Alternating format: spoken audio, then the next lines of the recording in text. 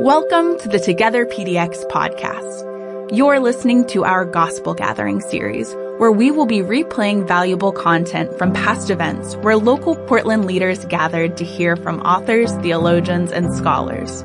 We'd like to note that the views shared by our guests don't necessarily reflect those of the entire Together PDX team. We pray today's content enriches your day and spirit. Hey everyone, I'm Elise, and welcome to part 2 of NT Wright's April 2020 talk on New Creation Reality. We're jumping right into the second part of this talk, followed by some Q&A. We do apologize again in advance for some minor sound issues that occurred during the original Zoom. Here's NT Wright. I want to talk about Romans 8. Now, Romans 8 is the most amazing chapter, as many of you will know, and I'm sure preachers among you, you rub your hands in glee when you see it coming up as a passage to preach on. But there is so much in it which actually I think we often miss out. We often skate by it because we have our favorite bits. And I have had the joy over the years of having bright students who have nudged me and said, "Hey, Professor Wright, you're missing this bit, or you haven't noticed this, or you haven't quite figured out that." It's one of those passages that, like Romans as a letter as a whole, and goes on and on and on. And I've been studying it all my life, and I keep on learning more from it. But I want to start with some of the things I was mentioning before about the questions that people have been asking. And I've been getting emails from folk and being asked on radio shows and so on, just what is going on? Is this present pandemic a great sign that God is calling the world to repent? Or is it even the sign that if we calculate 3.5 years from now, Jesus is going to come back, or there'll be a rapture or something like that? The answer is no, that's not the right way of approaching it. Jesus says there will be no signs. There will be signs before the destruction of Jerusalem in AD 70, plenty of those, but before the final coming, it'll be a time like the days of Noah. People will be eating and drinking and marrying and giving in marriage. In other words, life going on as normal. So, of course, there are great tragedies and great extraordinary disasters that happen, and we shouldn't rush to interpret those in terms of some chronological scheme, some eschatological framework, or whatever. In fact, trying to do that is often a way of ignoring the real challenge, which, as I said before, has an element of lament as well as an element of prayer and of penitence about it. And actually, when people say to me, "Oh, surely this is a call to repent, and haven't you read Daniel chapter 9 about repentance and so on?" Yes, I have, but actually we are called to repent the whole time.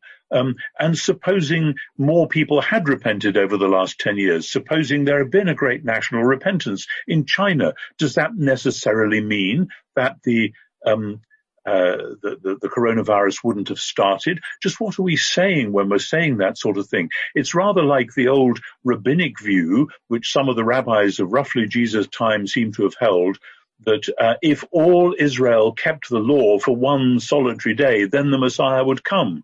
And that was a kind of a fantasy world, because actually when the Messiah came, people were looking the other way. Some people were keeping the law as best they could. Others were ignoring it. And the Messiah sneaked in as a baby in Bethlehem, and without anyone much realizing about it.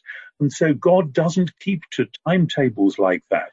And in any case, the danger then is that we say, this is a sign that we should repent, and then we tell off people in our world for all the things that we think they should repent of. And quite often there are people in other parts of the world who would look at us in the West and say, if anyone needs to repent, it's you lot, and not least because your habit of continually flying to and fro is the thing that has spread this disease like wildfire, so that guess where the epicenter is now? It's in Europe and North America, the places where people are always traveling so much. And I've done it myself. And maybe that's one of the things we ought to be aware of. So it's very difficult just to say, this is a sign that you should repent, or even that we should repent. We should always repent. And the early church, interestingly, never looked at it like that. Whenever there was a plague or a famine in the early church, take that moment in Acts chapter 11, when Agabus stands up in the church in Antioch and says, there's going to be a famine. He was a prophet, and God had given him a vision. There was going to be a famine right through that part of the world. And the church in Antioch didn't at once say, oh, what is God trying to tell us about this? Or, oh dear, this is a sign that we should repent. They asked two questions. Who is going to be in need at this point? And what can we do to help? And those are deeply practical, deeply kingdom-orienting questions. Instead of trying to theorize about what God is doing, they knew, because they were people filled with God's Spirit, that what God wants to do is not fill your heads with the right solution so that you don't have to worry about it anymore, but actually getting your hands dirty with the praxis of where is help going to be needed and how is that going to work out. And in particular, I was discussing with a friend in Houston, Texas, actually, the other day on email about this. And she said to me, after all, the book of Job, the whole point of the book of Job is that at no point does Job get to know what it was all about. We know because we've read the first two chapters, but Job didn't have the luxury of seeing those two chapters. And it's Job's comforters who instantly spring into action and say, oh, Job, it's because your children sinned, or it's because you sinned. There must be some sin somewhere, some unconfessed sin. So, Job, really, it's down to you. And at the end of the book, those guys are simply blown away. The great revelation of God in all his majesty. They have nothing left to say. And we don't have too much to say either, because part of the point of the book of Job is that it remains a mystery. There isn't a solution of the sort that we want. It's an invitation to trust the God who ultimately we can't fully understand. Even when we look at Jesus on the cross, that is a mystery, a deep and dark mystery. Of course, there's a lot we can say about it. So then the question is, okay, the Old Testament does have many passages which are actually calls to repentance. The prophets have times when Israel is in serious trouble, and the prophets say, right, you need to repent and turn back to the Lord. The book of Joel famously does this. But does the New Testament go that way? It doesn't quite. And in Romans 8, where there's a lot of suffering as well as a lot of glory, Paul doesn't say that faced with this suffering, oh, that's a call for us to repent, when he says we are accounted as sheep to be slaughtered, quoting Psalm 44. He doesn't say, therefore, this is a sign that we as a church have got it all horribly wrong. It just means that we are in this world where there is an ongoing struggle between good and evil. Because we know Jesus, we know that in his resurrection he has won the victory over evil. But because we are equipped with the Spirit, that doesn't enable us to sail through the world without feeling the pain of evil. It rather equips us to be people of prayer at the place where the world is in pain. And that's what I'm going to be coming back to. And actually, there's another parallel as well as Acts 11, where they know that there's a famine coming up. In 1 Corinthians 7, Paul says that this is a time of present distress. And various scholars have pointed out that when Paul was writing 1 Corinthians, roughly 54, 55, that sort of time in the AD scheme, that there was a great famine over much of the world then. And when Paul says this is a time of real distress, so it's probably not a time for thinking of doing great new projects or getting married or starting a business or whatever it is, better to stay as you are to see this thing through at the moment. And so Paul doesn't say, yes, it's a time of distress, so it must mean that you need to repent. That's usually the wrong answer. There may, of course, always be room for repentance because we are all still sinners, but that should be a daily and hourly thing and a weekly thing when we meet for worship, not a sudden thing that happens once every 10 years or so when there's some great crisis. So to Romans 8. Now, the way to understand Romans 8, well, one of the ways to understand Romans 8 is to see this as the climax of Paul's Exodus story.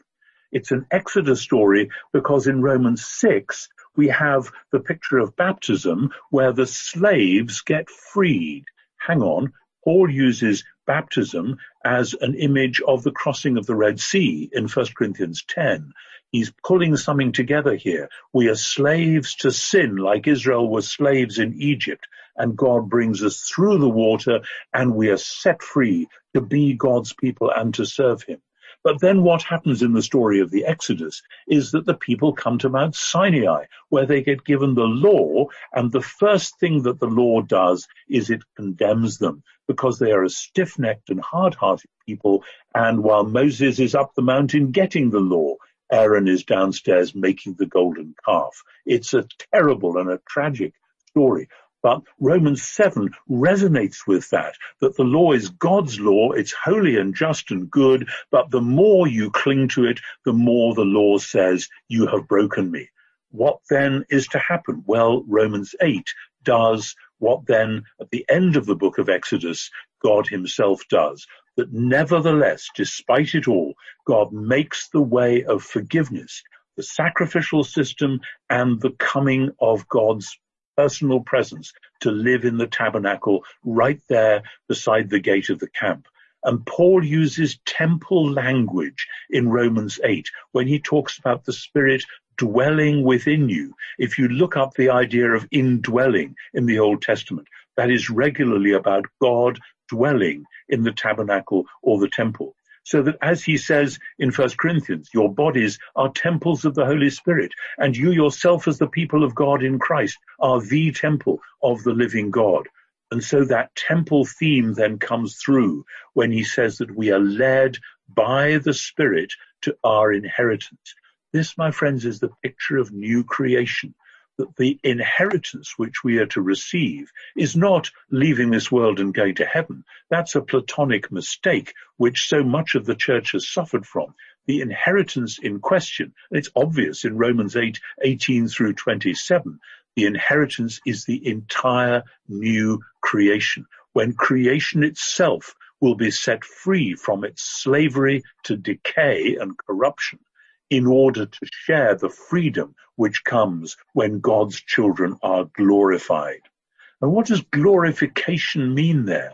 Well, as one of my students argued in a dissertation some years ago, we tend to think that glorification means going to heaven, means being luminous, shining like an electric light bulb.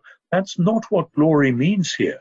Paul is tracking with Psalm 8, where the human vocation fulfilled in Jesus, but also to be shared by us, is that though we as humans are made a little lower than the angels, we are to be crowned with glory and honor, with all things put in subjection under our feet. Wow, that's an extraordinary promise. And what's that got to do with Romans 8? Well, it's got everything to do with Romans 8, because in Romans 5, where Paul plants the seeds which then come to full flower and fruit in Romans 8, in Romans 5, he speaks about those who at present share the life of Jesus, are in the Messiah, and who themselves will share his rule and his reign. So it's not just that we are rescued from sin and from death. We are rescued in order to be people of the kingdom, sharing the rule of the Messiah over his world. And with that, Paul includes Psalm 2, which is the great psalm near the beginning of the Psalter, which takes the promises to Abraham, the promises of a worldwide family and of this particular land, the land of Canaan, and universalizes it. Psalm 2 says that God says to the king, to David and his true successor, who we know is the Messiah, Jesus, that I will make your inheritance the uttermost parts of the earth, and your possession will be the ends of the world. In other words, what God said to Abraham about the land was an advance foretaste of God's claim on the whole creation. And the promise to Abraham and his descendants is turned messianically into the promise to all the Messiah's people to inherit the whole of God's creation. What, in its present state of corruption and decay? No, of course not. God's world will be given its exodus. God will do at the last for the whole of creation what he did for Jesus 3 days after his crucifixion. So that's the picture we have in Romans 8, and we are being led by the Spirit towards that inheritance. And that's why the theme of the ultimate new creation, which we're promised, must play back into the present time, because by the Spirit we are to be ourselves in the present, people of new creation, so that we are given this little bit of creation, namely my own body, my mind, my habits, my family, my relationships. This is the little bit of creation which I am tasked with looking after and being in charge of and making sure that it displays the signs of that new creation which God is making and longs to make. That's what it means to have that inheritance already. But what does this look like in practice? In Romans 8, verses 25, 6, 7, and then on into 8, 9, and 30, but particularly in 27, I think, or 26 and 27, it becomes clear that the form that glorification takes in the moment is prayer and suffering. We have not perhaps intuited that deeply enough in the Western Protestant and individual and evangelical ways of going about things. We tended to see Romans 8 as, well, there we are, this is the Christian life, and there's glory up ahead, and isn't this marvelous? But we need, as I said before in relation to John's Gospel, we need to pause and stop and think about Romans 26 and 27 particularly, about the Spirit coming to help us in our weakness. Paul doesn't say, yes, the Spirit will just enable you to sail through all troubles in triumph and to get it all right and to have no problems. No, the Spirit comes to where we are in that place. And where is it that we are?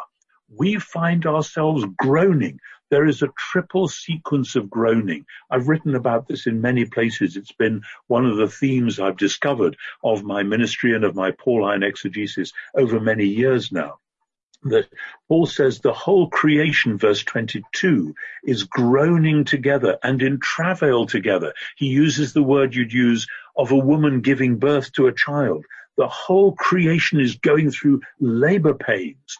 And where should the church be at a time like this? Should the church be sitting on the sidelines saying, well, of course, the world's in a mess, but thank God he works miracles for us so that we can get away from all that and we can have an untroubled life? No, that's a parody of the notion of Christian discipleship. Of course, God does sometimes do amazing things and rescues people from dire situations. Think of Acts chapter 12, when Peter, who was about to be killed the next day, was woken up by an angel and got out of jail free. But what happened just before that? At the beginning of Acts 12, James, the brother of John, was killed with the sword. He didn't get out of jail free. I've often thought if I was James and John's mother, I wouldn't like Acts 12 very much. Because, hey, how come that other person's son got out of jail free and my son got killed? There is always the mystery. The mystery continues and it will go on until God makes all things new finally and God is all in all. But as we live with that mystery, the groaning of the church takes place within, at the heart of, the groaning of creation. Paul says in verse 23, we ourselves who have the first fruits of the Spirit. You might think, oh, good, the first fruits of the Spirit. That's wonderful. We're going to have a good time here. No, we groan as we await our adoption as sons and daughters, which is the redemption of our bodies. Our present sinful and corruptible bodies are going to be redeemed. We are going to be raised from the dead, and we long for that. And if we know our business, we should be praying for that. And as we come to Easter, we should be celebrating in advance that that will be the case for us. But then the real mystery of this whole passage, and I think it's the mystery which is at the heart of the doctrine of the Trinity in verses 26 and 27. The Spirit helps us in our weakness because we don't know what to pray for as we ought. This is the clue. We do not know, and we're not supposed to know. There is a prayer of unknowing. There is a prayer which simply collapses into the wordless groan, which is trying somehow to say, but there aren't words for it, Lord, it has all gone horribly wrong. It is too awful. I really don't know what to think about this. And then the collapse into silence and to groan. And Paul says at that very moment, the Spirit is also groaning within us. We don't know what to pray, but Paul says the Spirit intercedes for us with groanings that cannot be uttered. And if you have what we call in the trade a high theology of the Holy Spirit, in other words, if you believe that the Spirit is the third member of the Trinity, fully divine, then this means that there is a moment when even God doesn't know what to say. Isn't that extraordinary? I think if we could embrace that or be embraced by that, we would learn a lot at this time particularly And then Paul says in verse 27, the one who searches the hearts knows the mind of the Spirit, because the Spirit intercedes for God's people according to God's will. Who is the one who searches the hearts? Obviously, God the Father. Paul is here alluding to Psalm 44, verse 21, when the psalmist says, if we had stretched out our hands to some strange God, would not God know it? Because he knows the secrets of our hearts. Paul is tracking with Psalm 44 through this whole psalm. It's a great psalm, and like Psalm 89, it starts off with a celebration that God is our God and he's looking after us, and then it all goes horribly wrong. The psalmist just has to say, where are we? What's happening? And my friends, it's at the point where we say, where are we? What's happening? That we can be most sure that the Spirit is praying that same prayer within us. And this is then the vocation of God's church, not to have the easy answers, not to be able to have the one-liners which say, oh, well, this is what it's all about. End of question. There's nothing more to worry about. No. This is the vocation of the church, to be the people in prayer at the place where the world is in pain. And if that means that we have to go and maybe stand outside the hospital and simply pray there, wordlessly perhaps, or sing a psalm of lament, whatever it is, of course, keeping a safe distance from others, but simply doing that as an act of fidelity. Or maybe cycling by, if you're allowed to bicycle past a hospital, and simply holding that place in prayer, and particularly praying for the doctors and the nurses, and especially any who you know. In my country, there are doctors and nurses who are themselves dying of this wretched disease, as there are indeed bus drivers and all sorts of people who just come into contact with folk day by day. The Spirit is groaning over this right now, and we ourselves who have the first fruits of the Spirit share that groaning. This is the call for lament. And this is so because the Jesus who came to stand with us and to take the pain and shame of the world upon himself, Jesus himself in Gethsemane said, Abba, Father. And when Paul says in Romans 8:15 that we cry Abba, Father too, that's not simply a chatty, friendly approach to the one we call this familial name, Dad or Daddy, Abba. The cry of Abba is the cry that comes from the heart that doesn't know what's going on and simply holds on to the fact that even though we can't see, this is God's world. We believe God's Spirit is in us, and our task is to be in prayer at the place where the world is in pain. Not then to sit back and analyze. That would be to collude with sin and death. There was a debate a week or two ago, because there was an article in First Things complaining about the lockdown and so on, and saying that our governments were giving in too readily to a kind of a fear of death. There's a danger here for some theologians, I think. And at this point, my dear C.S. Lewis, whom I love and treasure, I think gets it wrong in Screwtape Letters, when during the war, Screwtape, the old devil, says, don't worry about how many people are being killed during the war. That's not the point. I knew they were going to die sometime, and the only thing that matters is the state of their heart or mind at the point of death. In other words, are they going to heaven or are they going to hell? And I want to say, actually, no. Death is more important than that. It's not just, oh, well, they were going to die anyway. The rabbis used to say that somebody who kills somebody else is a multiple murderer, because they not only kill them, they kill all the people who would come from that person, whom that person would be the parent or grandparent of. And I think that's a way of saying that all humans have the vocation to reflect God into the world. Paul says in Romans 8:29, we are made in the image of the Son. And that image bearingness is the task, the vocation, to represent God's love into the world. And every time somebody gets killed or dies of this disease, that is another God reflector snuffed out, robbed of their vocation to be a living witness to God's presence, whether or not they know God personally. So the human vocation is then being denied. And of course, after the wars, after the First War, after the Second War, after the Vietnam War, the awful long-term fallout, the social and cultural sickness which comes from multiple deaths, multiple bereavements, widows and orphans, and all the rest of it. John Donne, the old 17th century Anglican poet, was right. Everybody's death diminishes me. And we should grieve over that and groan over it, and not simply say, oh, well, we're Christians, we believe in resurrection, so it doesn't matter.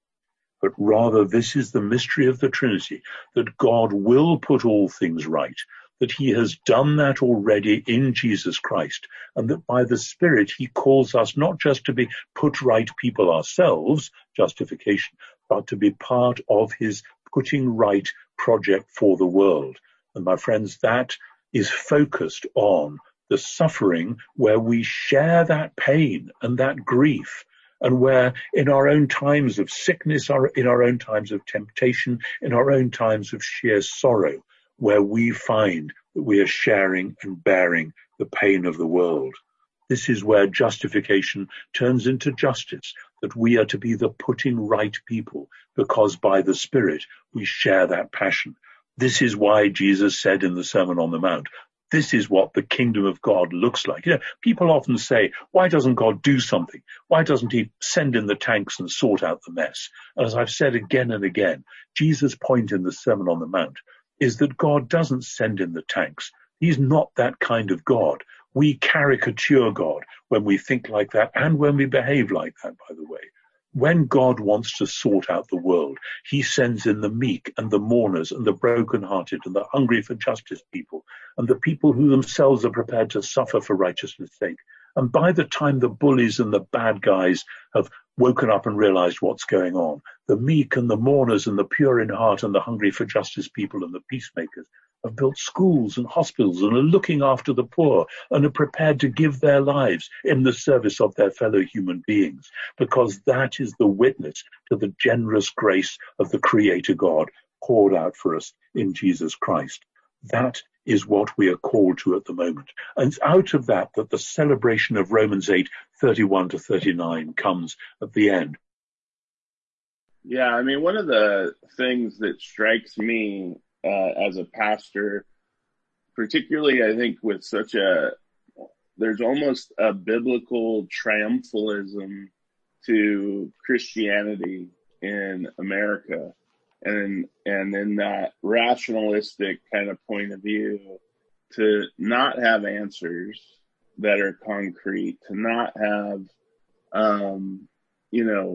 specific answers. What is God doing? How is this hopeful? I think people misunderstand that as almost like a theology of hopelessness. And I don't think that's what Tom was saying, particularly in his Times article. But it's more of a finiteness in our own humanity, a finiteness in our own experience. Tom, are you there? He's coming. But that finiteness that moves us. Are you there? Yes. Great. Hello, yes. I was just talking about how hard we struggle in the church, that we have kind of this triumphal, whatever word I'm trying to say, this rationalistic sort of victoriousness that isn't comfortable with the groaning, the suffering, and the mystery, and that it can almost feel as though Christianity doesn't have any concrete hope for me. I mean, I think, and I see this in my own country too, but I think particularly in America, there's a kind of an oscillation between an over triumphalism on the one hand, and then people who react against that, perhaps because they have known real tragedy in their own lives. I know one or two theologians who've had real horrible tragedies in their own lives, and they then look at the easy explanations that some people offer, and they think, no, that simply isn't true. That's not how it works. And I get that. But this is why the Christian hope is hope and not optimism. It's not just, oh, well, feeling, it's all going to work out.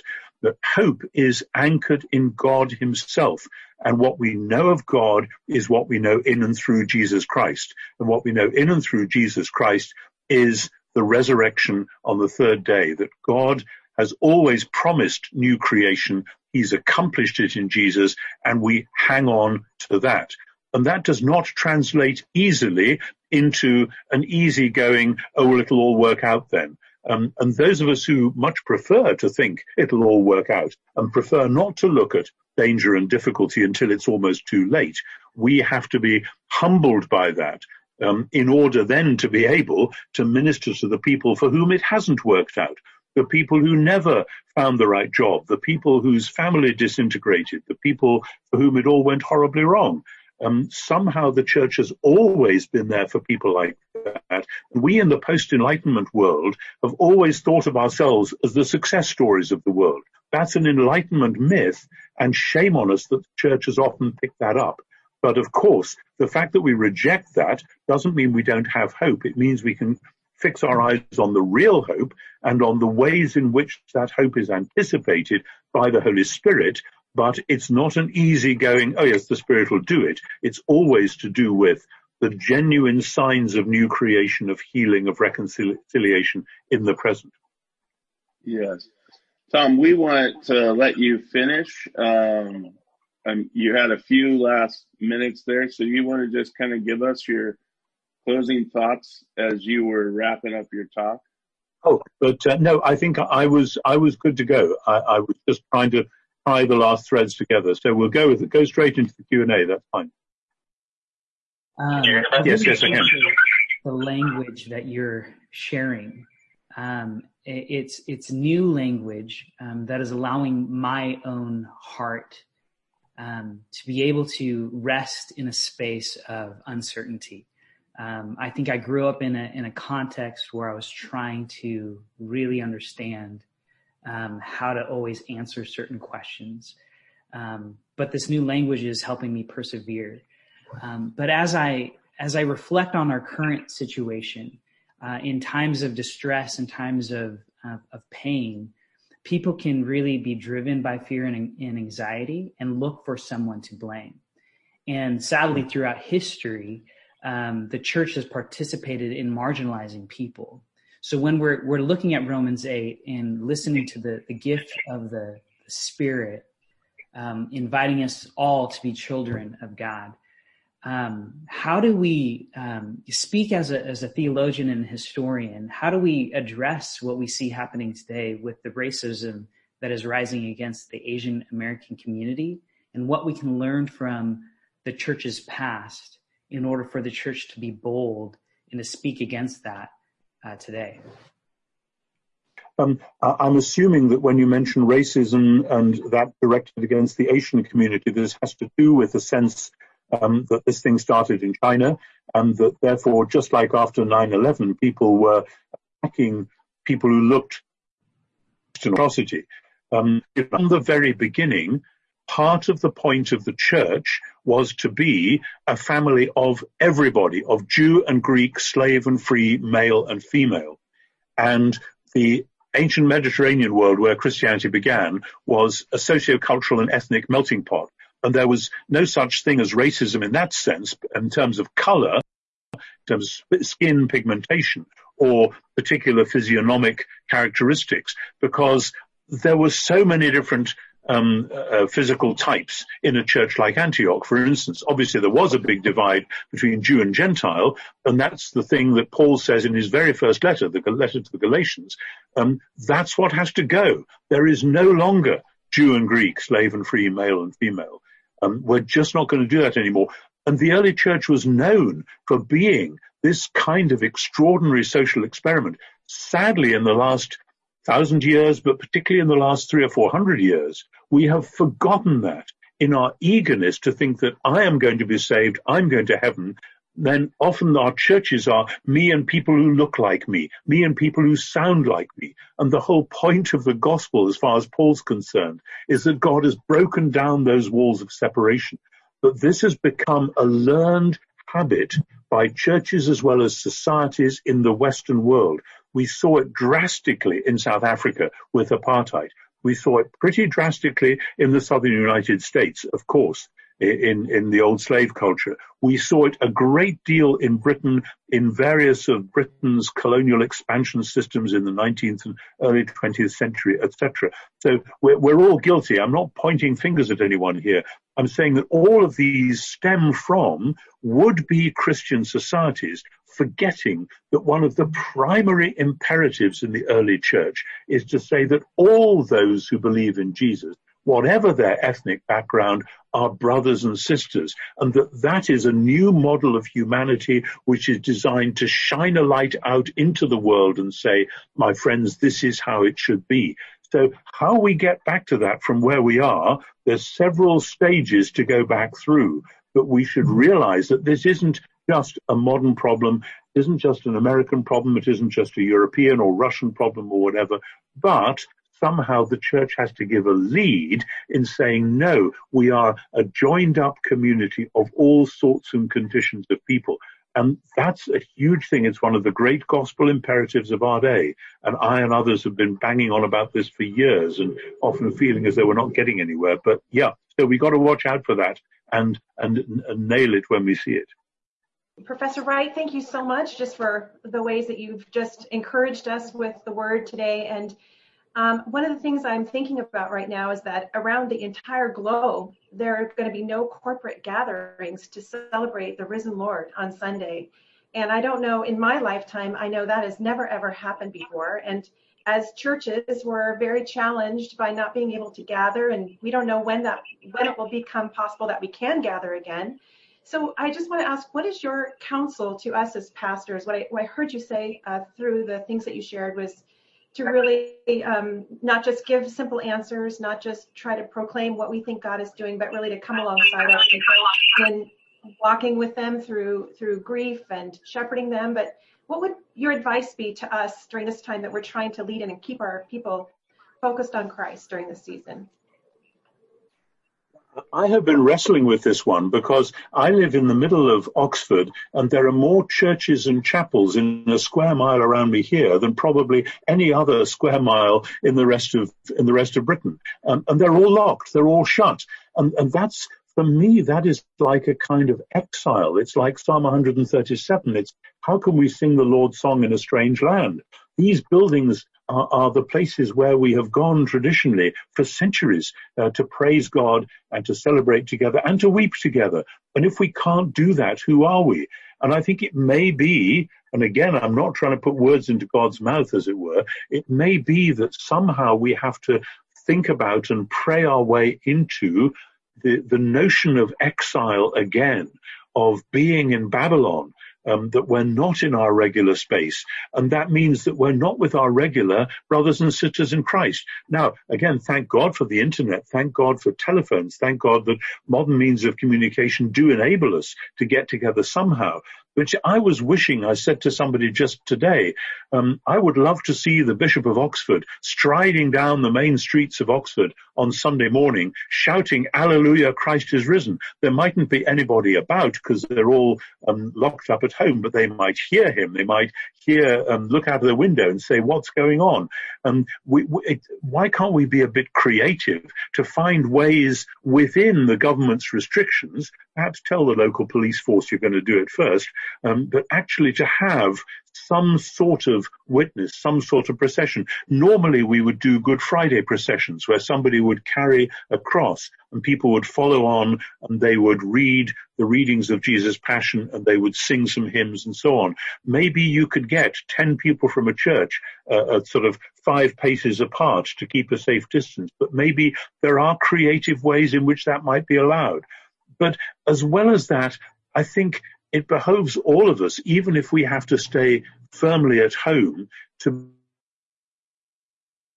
can use Zoom as we're doing today, and hopefully it doesn't break down like it's threatening to do here. There have to be creative ways. I was telling the story of Henry Waite, who was the Archbishop of Canterbury's emissary when the Middle East was having one of its terrible turbulent times 30 years ago or so. He was kept in solitary confinement for some years. It was a terrible time. And during that time, he had whole chunks of the Anglican prayer book and of the Bible in his head and his heart. And day by day, he would celebrate his own if they're sick, for instance, they have to stay in their cell. They know that their brothers and sisters are praying the liturgy at a certain time, and they will join in with that. And there's that sense of disjointed solidarity. And maybe that's part of what being in exile has to look like. Tom, I'm wondering if you could speak to the difference between empire and shalom. You mean as in God's empire, as in the kingdom of God? No, I guess I'm talking about the empires of today as we're seeing them all shut down in some ways versus the kingdom and the shalom of God and the church's place in there. Says, are you a king? And Jesus says, you say I'm a king. And he says, this is why I came into the world, to bear witness to the truth. And Pilate says, what is truth? And what Jesus, I think, is doing there is to say that the kingdom of God is about the truth of the new creation. And Pilate only knows the truth of the old creation. And so Jesus says, if my kingdom was from this world, my servants would fight to stop me being handed over to the Jewish leaders. But as it is, my kingdom comes from somewhere else. Now, footnote, don't misunderstand that. When he says my kingdom is not from this world, he's not saying that it isn't of this world at all. That's the old translation is wrong. In other words, my kingdom is purely in heaven and not on earth. No, the kingdom is from somewhere else, but it is for this world. And the difference is that the kingdoms of this world make their way by brute force. And Jesus' kingdom has a different dynamic entirely. And the whole of John's gospel is expounding that. And that's why I said before, about to do is advancing. By the way, it's one of the lies of the modern Western world to say that Christianity was part of the problem, not part of the solution. In other words, that oh yeah, all that religion stuff, that's just got us into a lot of trouble. We've got to forget that. Steven Pinker has argued that in some of his books, I think, and so have many others. And the answer is no, actually, Christianity at its best has transformed the world so that many of the things we take for granted in the modern Western world, like looking after one another in a community, like having a community that believes in education and medicine and care for the poor and so on, all of this flows out of the gospel. The ancient Roman and Greek world didn't do that stuff at all. What's happened is that the ancient Jewish imperative of looking after the members of the wider family has become the Christian imperative of doing that as far as you can for everybody. Paul says in Galatians, while we have the opportunity, let us do good to all, especially those of the household of faith. And that doing good to all is the kingdom of God thing, whereas the kingdom of and Jesus instead says, actually, here is no death, and Caesar has no response to that. One thing that I've just personally wanted to know is just what is God doing in your life during this time of being quarantined and being out of the normal rhythm? What is God's Spirit doing in you? That was supposed to be in by Easter, which is just 3 days away. I told the publishers today that it's probably going to be the next week, and they're happy with that. But that has been a spiritual exercise as well as an academic exercise. It's a matter of prayer and discernment as to how I say what I believe has to be said and putting it all together. Simultaneously with that, there are huge issues around family health and so on. One of my daughters, I'm happy to share this, one of my daughters suffers from bad health anyway, but she is now showing some of the symptoms of coronavirus, and it's really eating away at my heart and my wife's heart that we can't go and be with her and help look after her because we're not allowed to. So if people out there would like to pray for my dear daughter Rosamond, I'm sure that will be mighty appreciated. And my other daughter has had difficulties as well of other sorts. So as a family, we have 2 sons as well, and we talk on the phone to the whole family quite a lot. But these are big questions which you carry with you the whole time. So I'm trying to be an academic, a pastor, a father, a grandfather, and the basic necessities of life. Am I allowed to go out to the store anymore, or am I in danger of bringing the coronavirus back into the home and infecting my wife as well as myself? These are much harder questions than one would have thought possible. And so the only way through is the way that I know, which is to spend solid time in prayer and in Bible study, morning by morning by morning, which is how I normally do that, and hold the rest of the day within that embrace. And that feels very real right now, as I'm sure it does for all of you listening. Yes, well, Tom, we will definitely be praying. But let's take a minute and pray for her right now, as all of us on this call can do.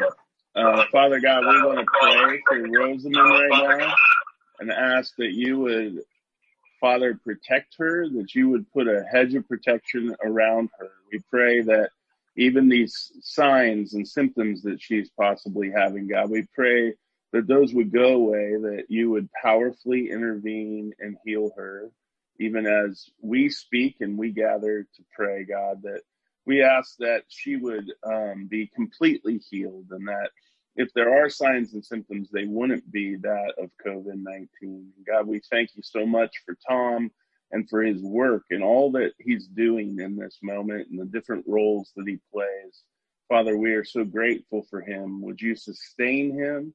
Would you give him strength and clarity and discernment as he helps so many like us, but much more so as he helps his family? We pray in the powerful name of Jesus Christ. Amen. Amen. Amen. Thank you very much. Tom, thank you so much for all that you have done and shared with us today. It has been a true blessing. Wow, so good. Thanks so much for listening, you guys. We have plenty more great gospel gathering content where that came from. So keep listening to the Together PDX podcast. If you want to see the video version of this talk and all the others we have, make sure to check out togetherpdx.org/podcast and check out our events page for the next in-person gospel gathering in the Portland metro area. Have a great week.